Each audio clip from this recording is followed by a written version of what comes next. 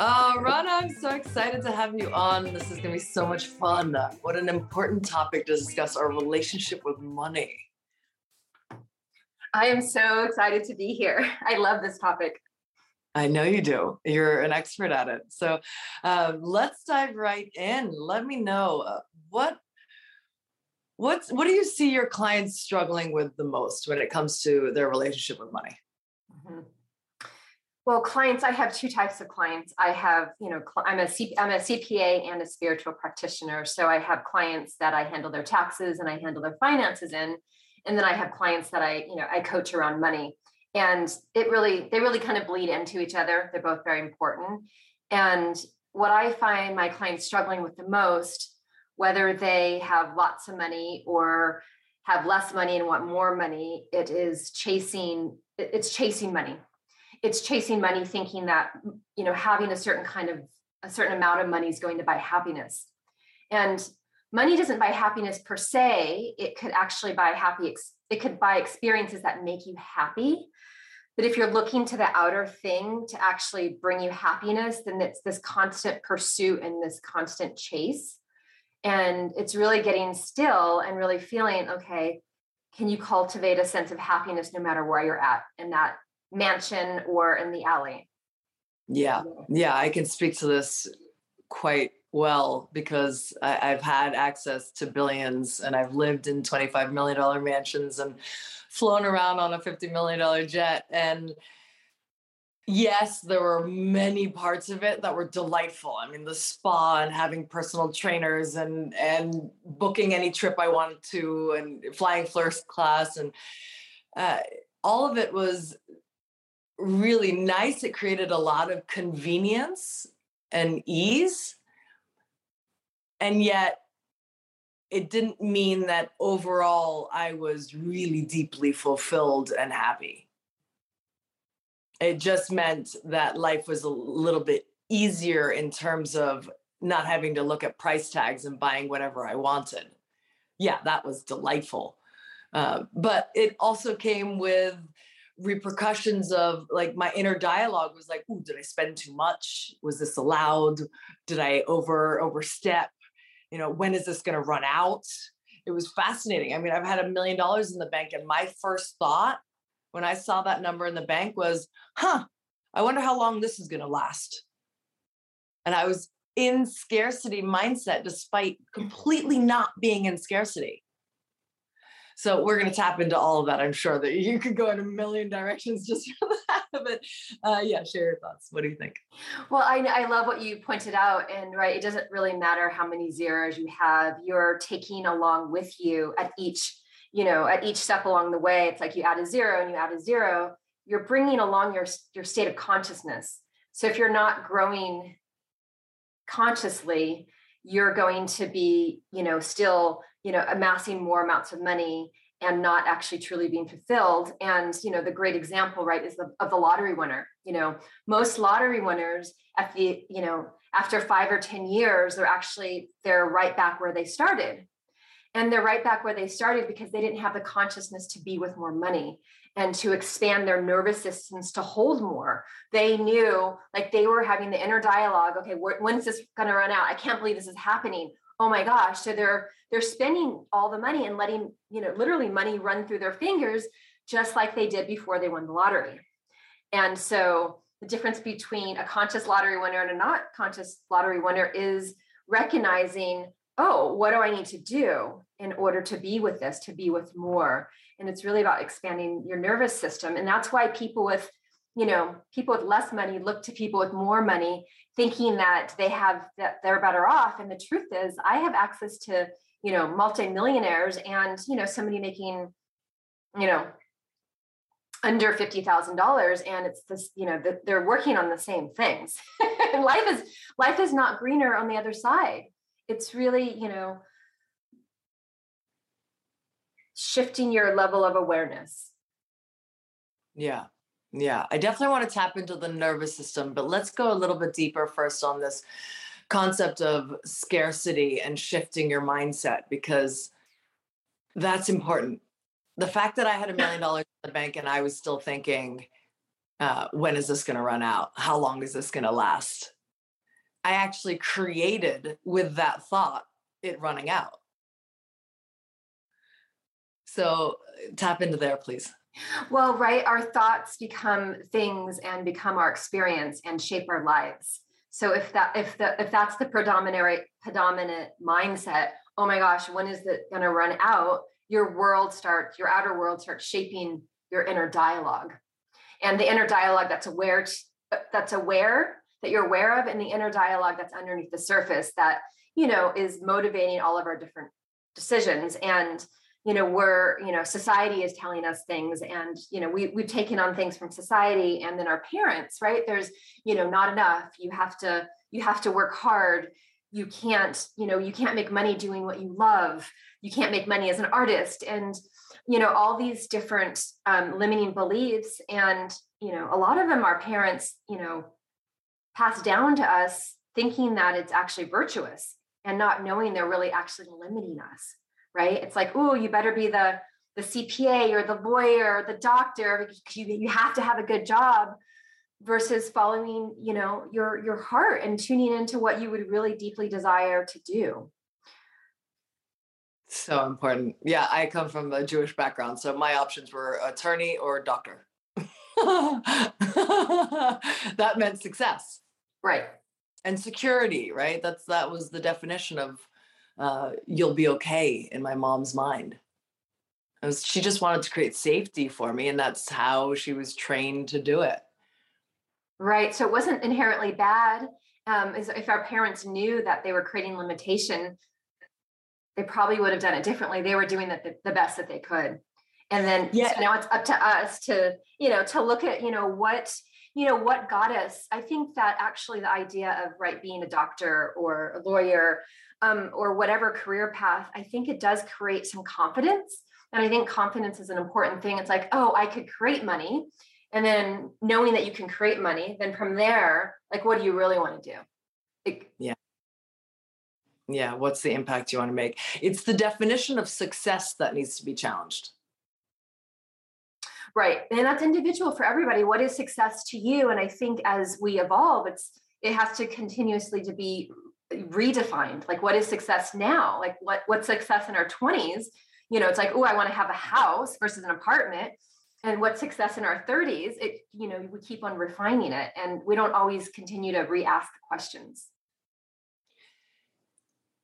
You get a little older, and you wish you had your insights now 20 years ago, right? And most 50-year-olds, 60-year-olds get to the point where, okay, they've achieved, quote unquote, success financially maybe, but their new definition of success is fulfillment. Like, what impact am I making? So if you could have that mindset and wisdom as a 20-year-old, I want to make money through impact and using my unique set of gifts in service. Imagine then if you had that mindset and you had 20 years ahead of you of achieving, again, quote unquote, that level of success. Right. Yeah. I mean, but that too, I like that, we could always give our 20-year-old wisdom from our older self, but, there's not a lot of time, and there's so much time. Like, each moment we have the moment to begin again. For instance, Louise Hayes, the publisher of Hay House, she created Hay House when she was 60. And, in our society, we think that it's not old anymore, but we used to think that 60, right, is so old. It's like, you can begin again at each moment. And that's I think the big message is to begin again in a new moment, instead of what happens is we start comparing, the past or focus on the future. It's the idea is like really to come into the now and in this present moment.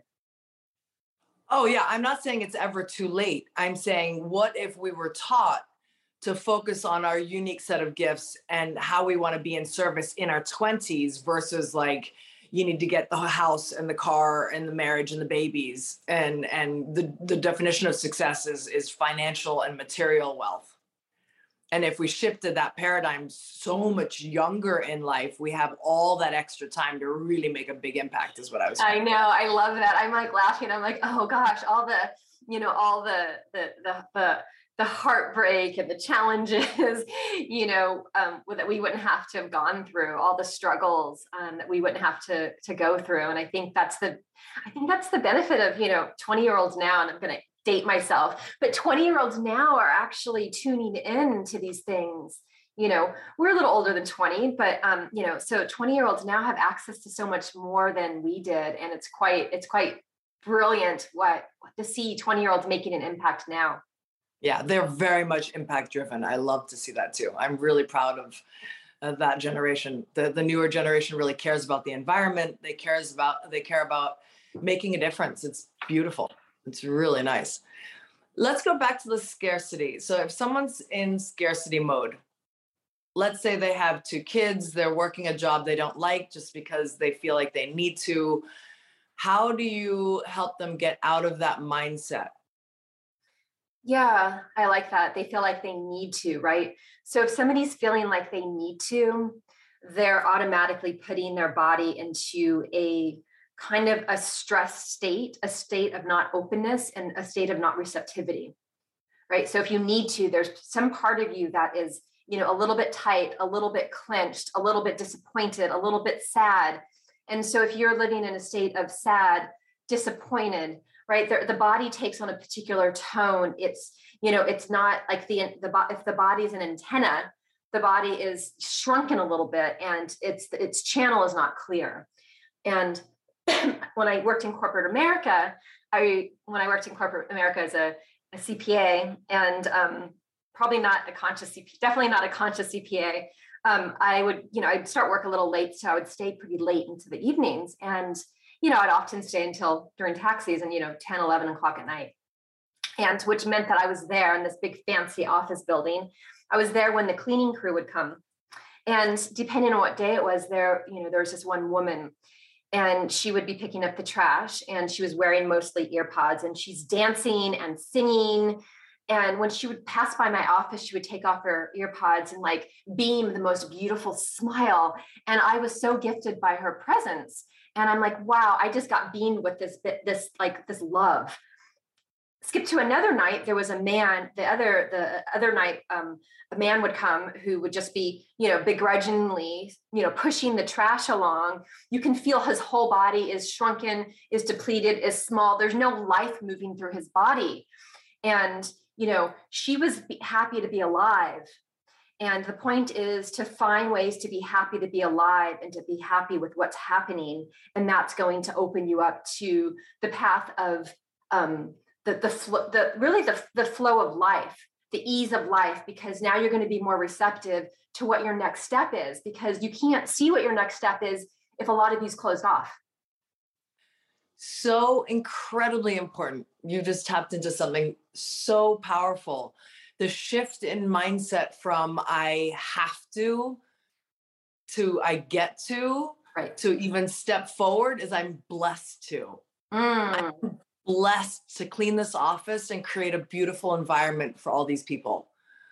When you have that mindset, you automatically, instantly, you generate abundance. And then more can flow. Right. I love that. I have to, I get to, I'm blessed to. I love that. Really important and really powerful. The Buddha talks about that a lot. Is like, no matter what you do, do it well. Do it with love. Do it with all your energy and all your power. And chances are, if you do it with love, chances are you're not going to be in that position for a very long time. Yeah. You'll get noticed and promoted, and something else will flow into your life. Right. Beautifully stated. Thank you very much. That's really important. So what are some of the most common limiting beliefs around money? Mm-hmm. Yeah, I touched a little bit earlier, but we can dive a little deeper. Is the the wanting of more, that there's not enough, there's never enough, and the never enough becomes this sort of chasing, this chasing for something more, really not being satisfied. And you mentioned earlier about what is happiness? Really, it's feeling a level of fulfillment, and so that never having enough is basically, it's putting you in scarcity, and it's not bringing in gratitude for, what is here. And gratitude is the thing that, right. So to get out of that mindset, to shift the mindset, like the medicine, if you will, To move from, not having enough is to be appreciative to what you actually do have. And, and I get asked all the time, well, what if I can't, what if I don't have any money, if I can't pay my bills and all of that? It's like, well, you can at least be appreciative for the sun, for the sky, for the breath that we have, for our bodies, right? And there's always something to be grateful for. And to start off, sometimes it's starting off small. It's like, you know what, I have nothing to be grateful for. It's like, there is at least one thing, and it's really just making the motion for that one thing that then opens the door.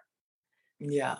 So there's the never enough one. And then the other big one is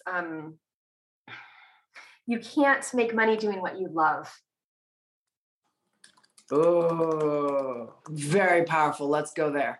So I can't make money doing what you love, of course, is one that, it's one that I lived most of my life. And it's the whole reason I thought I was becoming a CPA, because I didn't want to be the starving artist, because I thought to be an artist meant that you were a starving artist. I didn't see flourishing artists. I wasn't given that program. Oh, artists can be flourishing. So I took on that limiting belief that, to be an artist meant that you were going to be starving, or, you can, whether it's an artist or anything else, you can take on that same belief. It's like, I can't make money doing X. And right, you feel what you really love. And we're trained, certainly our parents are trained. My mothers at the time, mothers in the 50s, 60s, and 70s, they weren't even given the idea, like, what do you love? Like, that question didn't even come up. It wasn't asked of them. And so now we get to ask ourselves new questions. It's like, ooh, what do we love? And it doesn't mean that you quit your day job. For some people, it might mean quitting your day job. I think different people have different thresholds and tolerances for taking risks. For a lot of people, if they just quit their day job without having some regular money coming in this instance, to paint or something, they can't actually paint with full expression, because they're going to be limited. Oh, I have to pay my bills. So right. Sometimes it's nice to have another, a day job while you're doing the thing that you love, and see where it goes. Yeah. Beautiful. So important. That's the starting point when I sit down with clients is, what do you love to do? What lights you up? Because right there is your zone of genius. And if you tap into it, it's your happy place. It's what you will excel at, and you will not feel like you're doing work for the rest of your life. You'll never do another day of work if you're doing something that you love. And that's what you'll excel at, and you can figure out how to make money at anything. Doing anything, there's a way to make money at it. And especially when you're so passionate and it's flowing through you, you create abundance instantly, no matter what. Like it's divine law, or right? It's the law of attraction. If you're in that state of flow and you're really giving from your heart and doing something with all your love and you're enjoying it, you create abundance. Absolutely. Yeah. Absolutely. But I want to add another limiting belief that often stems out of that is money has to, you have to work hard. Good.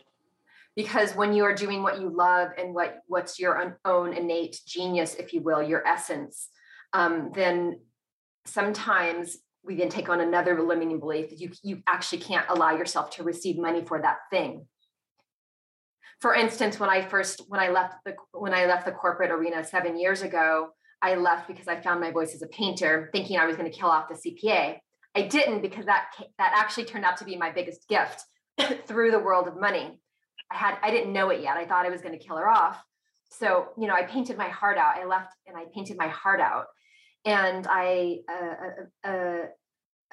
man reached out to me because he fell in love with a particular painting. He fell in love with it. It was what symbolized to him getting out of his marriage, and it symbolized freedom. And he wanted to buy it, and he had lots of money. He would have paid anything for it. He invited me over to a party, a dinner party that he was having. And he's like, bring the art. And so I hung it on his wall, and I brought other pieces because I actually didn't value that one very much because I didn't spend a lot of time on it. But I brought one that I spent a lot of time on. But he wanted what he wanted. He was very clear. I hung it on his wall. And he asked me how much. And I stood there, and this is what came out.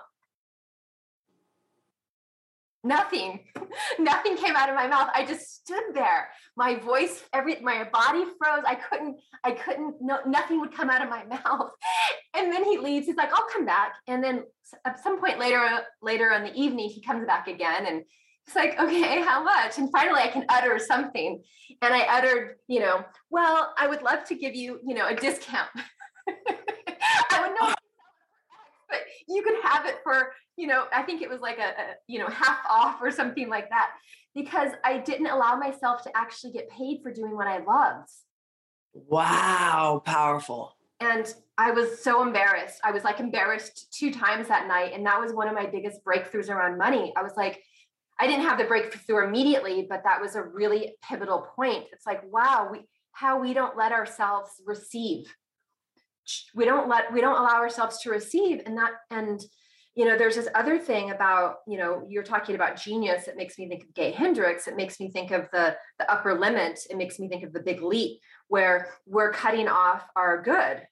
Like we're only allowing ourselves to have it so good. There's like a cap. And then we don't allow us to go receive beyond that. So it's breaking through that, that false limitation. And for me, it's like, okay, I knew somehow for me, I knew part of it was breaking the bond with my parents. Like I thought I was breaking the bond with my parents. But, wow. It I think ties to the belief that you have to work hard, right? So when you're in flow, it doesn't feel like work. right. And so then to get paid for it is like, oh, I enjoy this so much. I feel like it should be an offering for free, Exactly. Yeah. Fascinating, really fascinating experience. And so did you shift? Did you end up changing? I did shift, and he actually came to art exhibit. He bought, 2 very important pieces at the price I listed on the exhibit wall. But I did change, and I did shift, and I ended up, I still paint, but it's not something I do regularly. But I've sold about $50,000 of art in, a few years. So I did end up finally, shifting out of that limited paradigm. I really had to embrace this as a gift and recognize, oh my gosh, this is a gift. And what I recognized is this is the gift I was giving to somebody was the art, but it was also opening up a pathway for them to give to me. And I was cutting that experience off for them. And wow. Subsequently, cutting that off for myself. But sometimes I think it's easier when we can focus on somebody else and not ourselves. It's like, okay, how is this a gift for that person to pay me? Because they want to pay me. Right. Powerful advice for coaches that are having trouble charging what they're worth. Exactly. Yep. Any other tips in that area? Yeah. I mean, charging what you're worth is a really important piece for, healers and coaches and people in a domain of they're actually doing what they love. And they're probably more, giving their gifts, their innate gifts, what they're truly meant to do. And when people are doing what they're truly meant to do, asking for money becomes it's a hard thing at first. And how I like to work with clients is to basically embody your ask, right? Because when you hear people, and this happens all the time with clients, I ask them what they do and they get lit up. They're so lit up by what they do. They're beaming, their bodies are fuller, their bodies are big.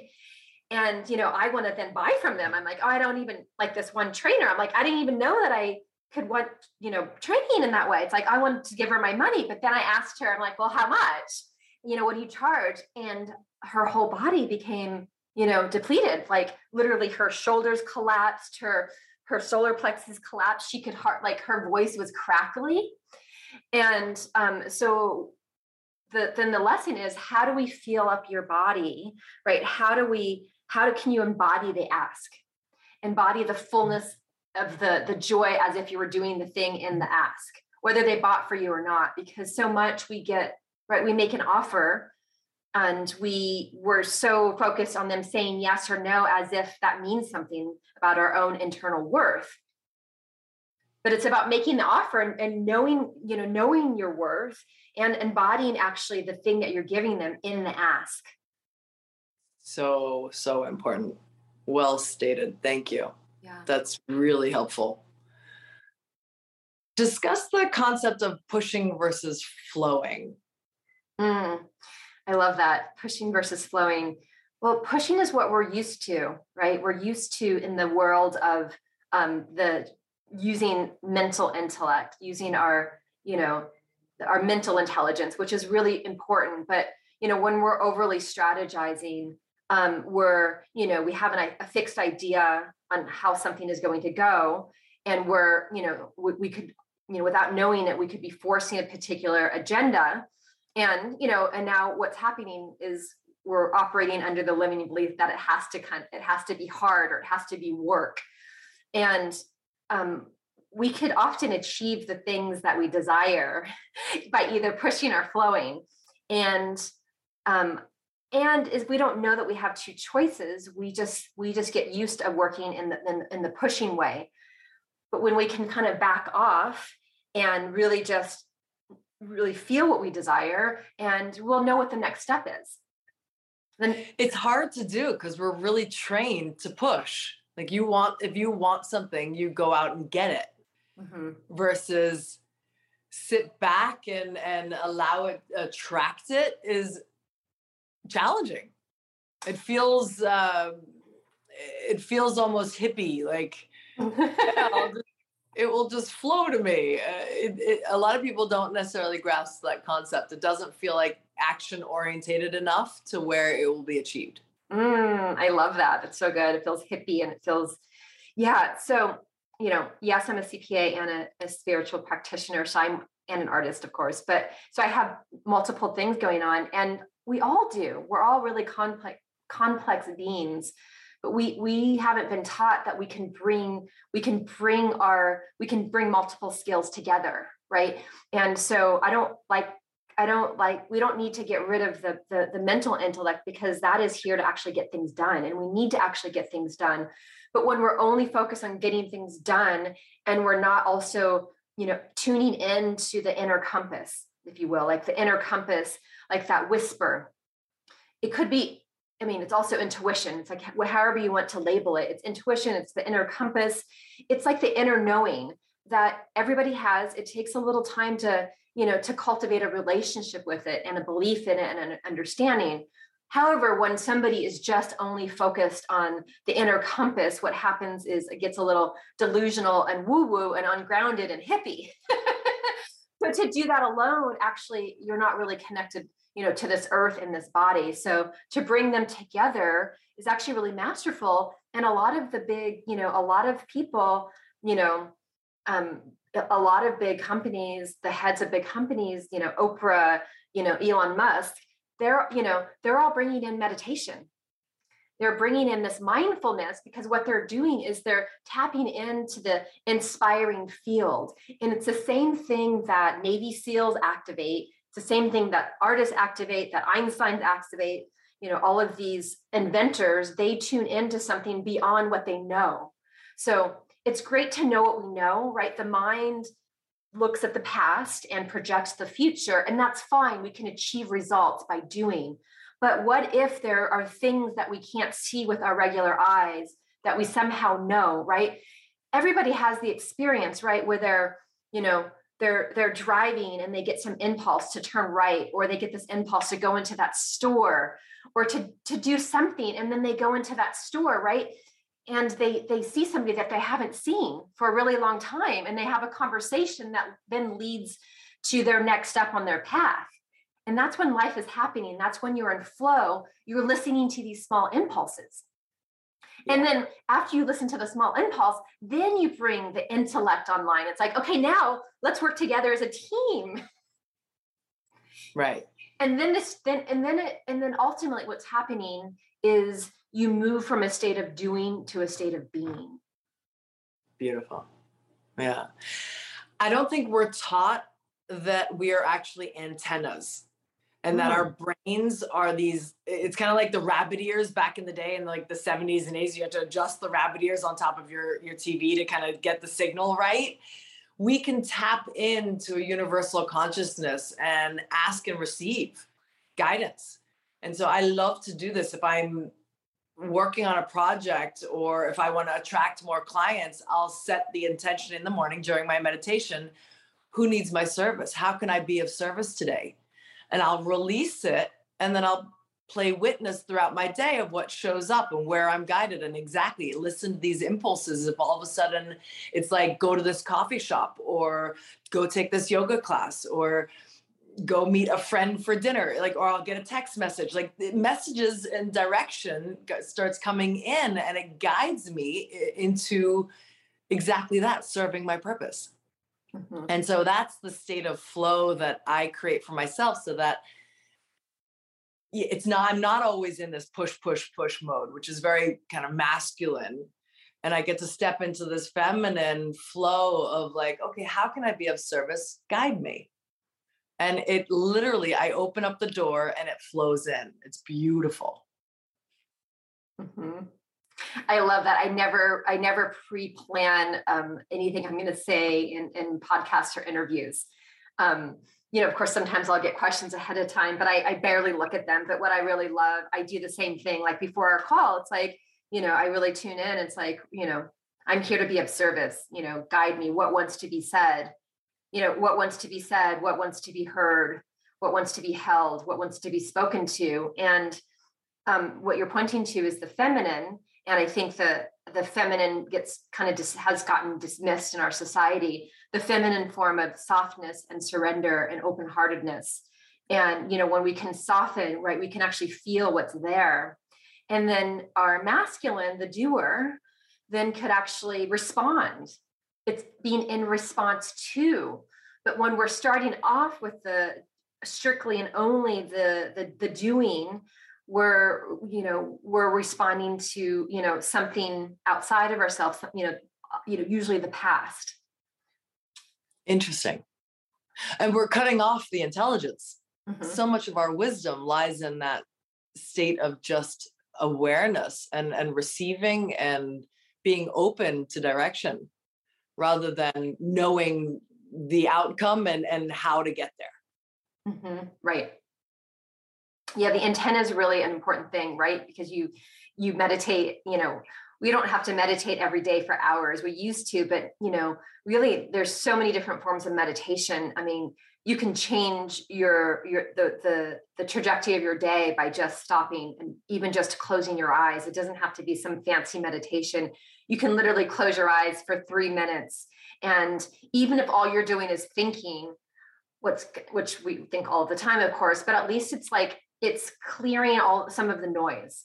So whether we have 3 minutes, 13 minutes, 30 minutes, if we clear the noise, what's underneath the noise is this connected to, infinite intelligence, where our antennas are clear, right? Or, we're moving channels, if you will, to clear. We don't have the static noise of the old rabbit ears.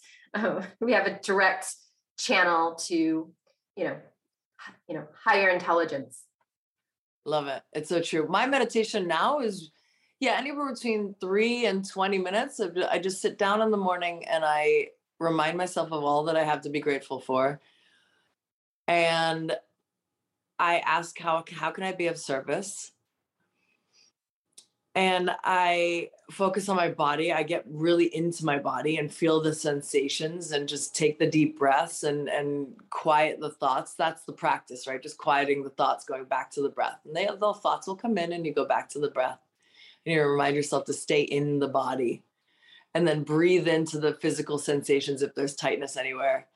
It's so simple, and yet it creates lasting change throughout your entire day. I mean, the days I don't meditate I'm noticeably irritable or not connected to my higher self in a way that creates so much presence and peace that no matter what happens throughout the day, I'm not affected in a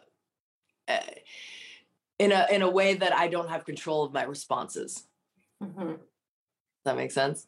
Yeah, I have the gardeners come out here every Monday, and that's always a great moment for me. And it really tells me where I'm at in my practice. So if the blowers are irritating me versus it sounding like music.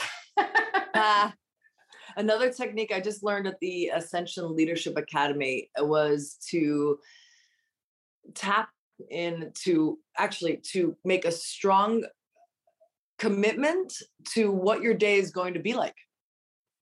That no matter what happens today, I'm committed to having a great day and committing to your own happiness. I'm committed to happiness and spreading love and joy. Just making that commitment each day that does your circumstances, anything that happens to me today is circumstantial. It's not going to impact me staying in a loving, happy place. I love that. I love the idea of making a commitment in the morning, and then also opening up to the possibility of you might have to make a recommitment, meaning that you can restart in any moment, right? Because you might be, you made this commitment to have experience happiness and flow or whatever that commitment is. And then you might get snagged up. Somehow you might get snagged up. And oftentimes if you get snagged up, then there's a choice. You might continue to get snagged up and go down this spiral. And so if you can notice, so the idea is to notice, to know when you're going down a sort of a negative or limited spiral. And then if you made a commitment early in the day, to recommit. It's like, what was the day I wanted to have? And then you can make that shift. The shift might be just sitting down and closing your eyes for a minute and tuning into that, perhaps that particular word of the day. Love it. So true. How does one's belief in self relate to money? Belief in self relate to money.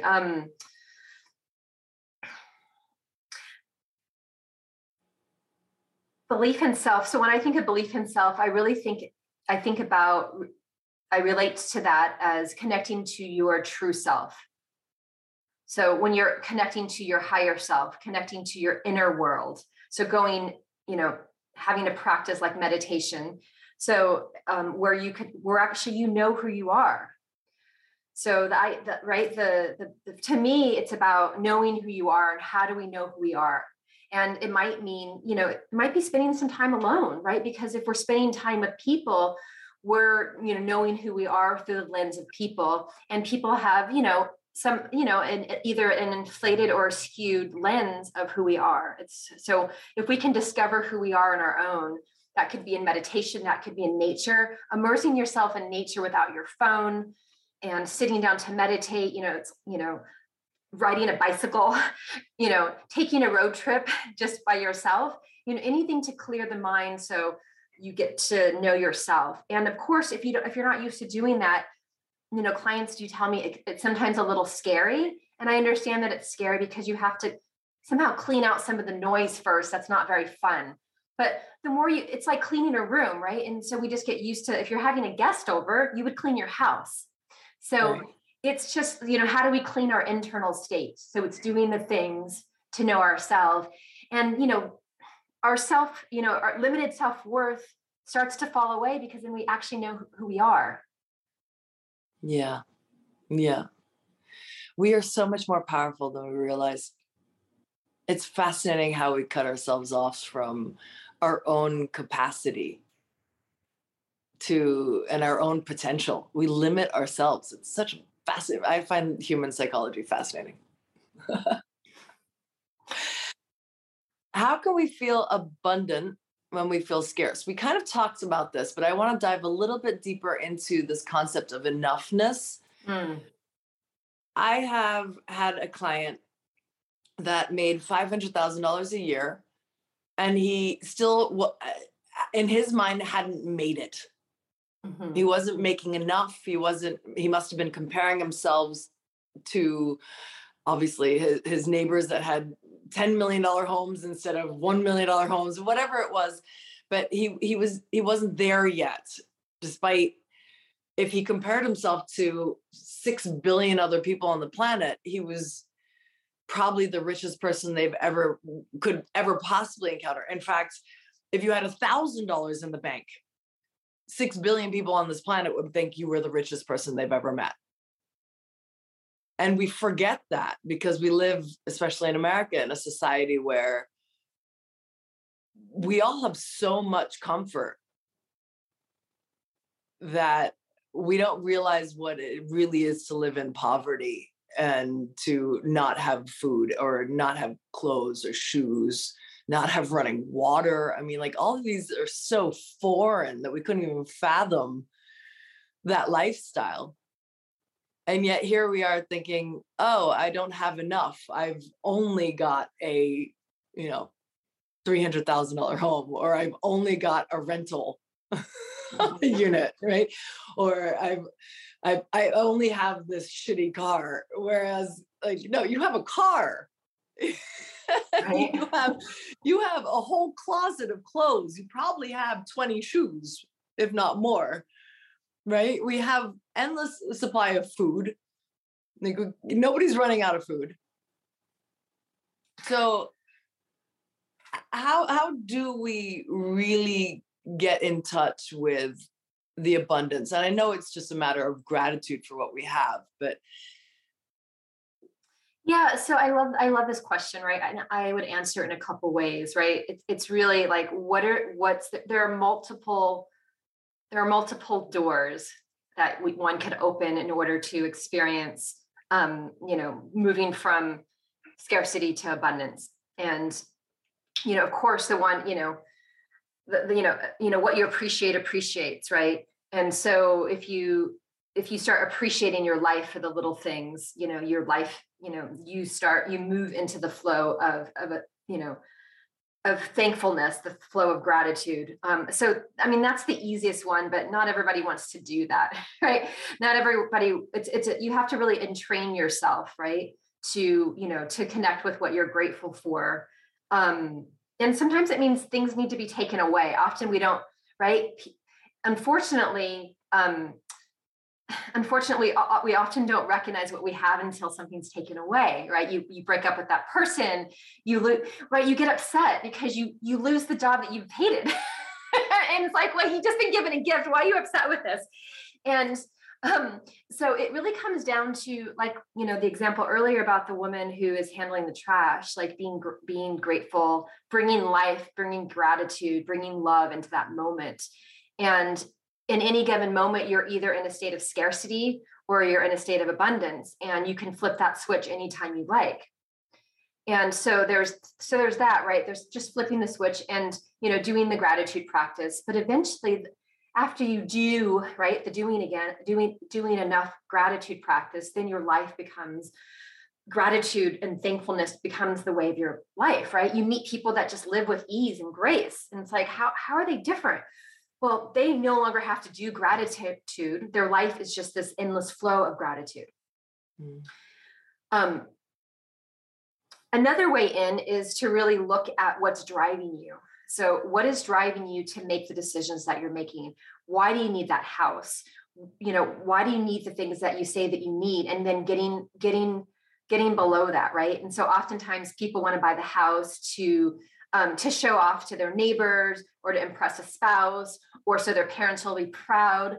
And, that's the wrong intention, right? That's the wrong intention. Well, it's not necessarily a wrong intention versus a right. That's a limited intention and why to buy the house. But right, if you were like, I live in a house in the woods in nature. And I knew when I was leasing this home that I wanted to be immersed in nature, that this is where I was going to produce the next birthing the next level of conscious money.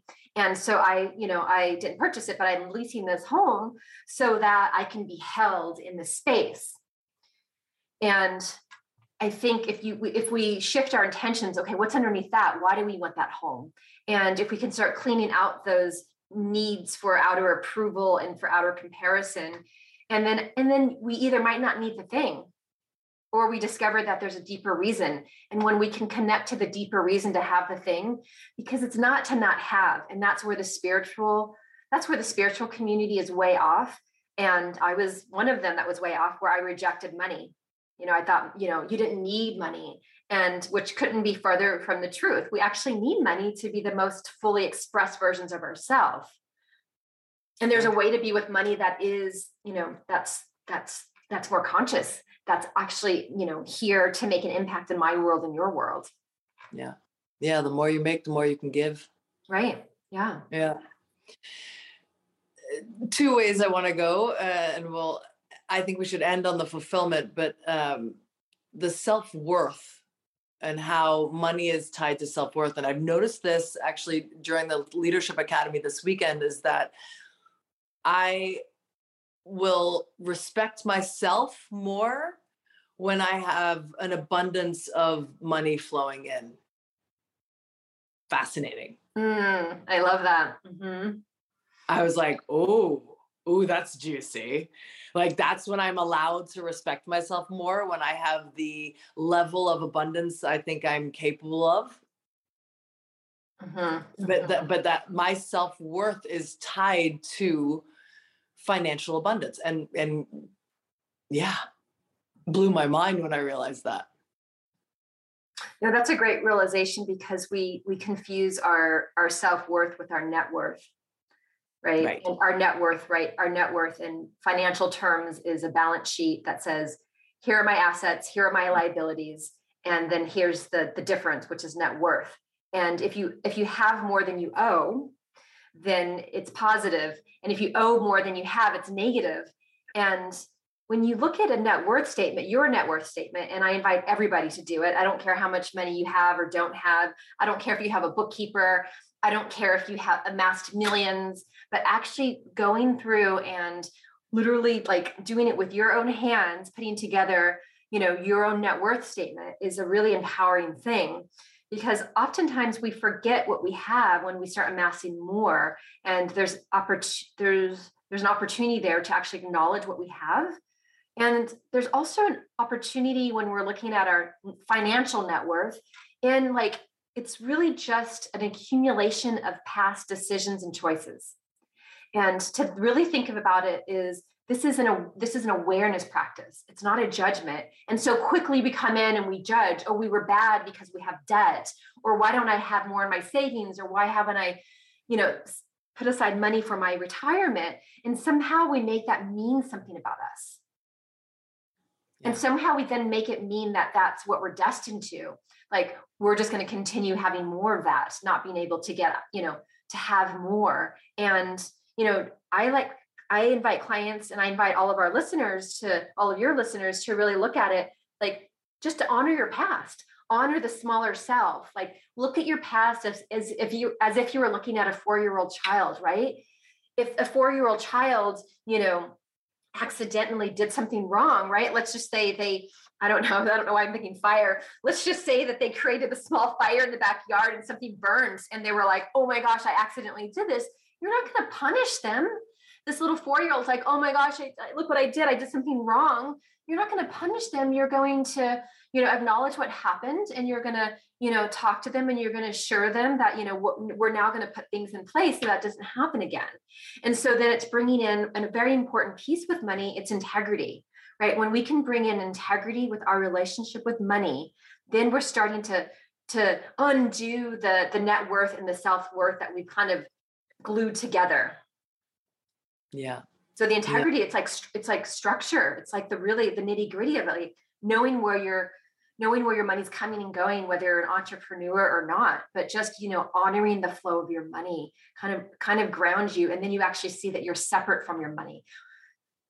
Yeah. And handling yourself with grace and kindness. Mm-hmm. You can learn in 2 different ways. You can get a beating, or you can give yourself some love and guide yourself that way. Like, okay, those just feedback. It's all feedback. Right. So important. And then when you're doing this net worth assessment, I think to also include in there is, how much value have you given from your heart? How do you show up for your friends? How do you show up for your family? How do you show up in the world where you're sharing of things that don't have anything to do with money? Like your love, your laughter, your kindness, your loyalty, your friendship, your support. And can we make an itemized list of how we're providing value that doesn't necessarily have to be reciprocated with money, and that the self-worth is actually in that, in your being. Right. Yeah, that's a really important thing that you mentioned, right? Because it's not really about the money. It's about, what are you giving? And right, you can give of your time, you can give of your energy, you can give of money. And when people say, I don't have money to give, it's like, no problem. Well, you have you have your heart, you have love, you have your presence to give, right? If somebody's asking you for money on the street corner, right? Somebody's asking you for money because they, well, first of all, like the fact that they can ask, they've figured out something that a lot of entrepreneurs haven't figured out, that they can actually ask for money.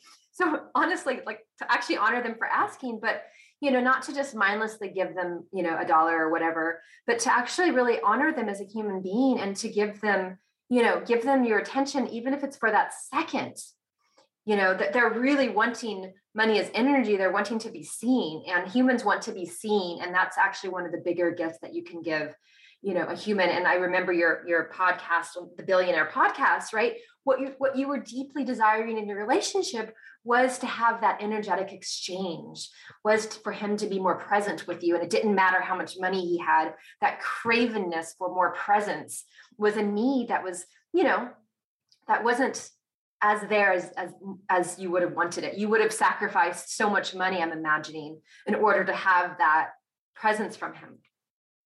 You nailed it. And I never even thought about it that way. It's more valuable than all the money he had and all the lifestyle he could provide. I wasn't seen. Yeah. Wow. You just nailed it for me. Thank you. Fascinating way of putting it. Thank you so much. Let's end on this concept of fulfillment and making money doing something that you really love, that's creating an impact. And that's what I guide my clients with, is how do you make an impact doing something that you absolutely love, and then the funds flow in? What are your thoughts? Well, I think the first step is of discovering what it is that you love. Yeah. Right. Discovering that thing and then putting your intention there and putting energy and time there, and not needing to make money at it at first, not putting the pressure on to make money at it. So, keeping your day job and, really honoring and, noticing when you're doing the day job, not just doing it because you should or you have to, right? It's like, oh, well, thank you for supporting this other venture. Yeah. And the idea is to be in the state of, to keep your nervous system in a state of openness. So spend more time doing what you love until it then turns into all of what you're doing. Because the idea that's all I do. I work a ton of hours during certain times of the year, but I love what I'm doing. Who would have thought I could actually love working with money as much as I do? I love it. Yeah, I can say the same with the podcast. It's not work to me at all. This is such a pleasure. And my job is to go to events, meet amazing people, and then share their wisdom with the world. Yes, please. I will do that all day, every day, gladly. So how do you find something that you really love to do, and then you turn it into, you unite your unique set of gifts with being in service? And I believe that the funds then flow. Yeah. And I also want to add, and I know we're closing in a moment, I want to add that, doing more of what you love, and to not get so tied down to that particular thing, not get so attached to that thing, right? Because I thought I was leaving the firm to paint, to be an artist. And really that was just the breadcrumb that moved me in the direction of offering conscious money to the world. So I thought it was this, and that was really just the next step. Love it. And so just be open to, this is just the next step. If you move towards what feels energetically open to you, like what feels light and exciting. So, just do the things more of the time that feels light and exciting. Yes. Follow your bliss. I say that all the time. It will lead you to magic. It leads you to the people, the lessons, and just that one next step that takes you into the right direction, that the direction that your purpose and your soul is here to achieve. Right. Love it. Thank you so much. How can people find you? It was such a pleasure. So fun to speak with you, Nikki. So good. People can find me on my website is consciousmoneyguide.com. Okay. And on Instagram, it's, Conscious Money Guide as well.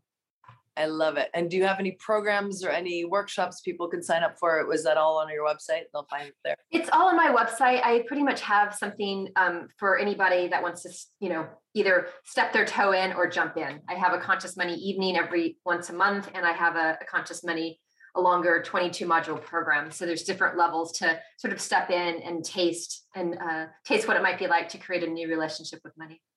Amazing. Yeah, I've done your evening and it was beautiful. It was so powerful and helpful. Thank you. Wonderful. Such a treat. Thank you so much for sharing your wisdom with us. I absolutely adore you. And you. It was such a pleasure. So much fun. Not work at all. Right? Thank you. Thanks for tuning in, you guys. That was fun. If you enjoyed that podcast, make sure to hit the subscribe button and so you get notified of the next one. If you could also leave me a review, especially on Apple iTunes, that will help me get to the new and noteworthy section really quickly. I'd love it so much. And ignore the fact that they haven't updated my cover page. It still says Nikki Tastic. We're working on it. Apple does not respond, surprisingly enough. What else? Oh, I have a mastermind coming up. I'm seeking 10 very powerful individuals who are looking to make big impact. I wanted to step into their highest potential in order to serve and do so. So if that sounds like you, I would love for you to apply. Let's have a conversation to discuss what your goals are. Also, if you're looking for accountability and how to use your body's intelligence to help you make decisions, to tap in, to connect, to ask and receive guidance, that's all part of this mastermind. And then you'll be connected with some powerhouses in this Austin amazing community. So reach out to me if that's of interest, and that's it. Reach out to me with any questions or concerns or comments or feedback. I welcome all of it. I'm here for you. I'm here with you on this journey, and I am in service of you. So sending you so much love.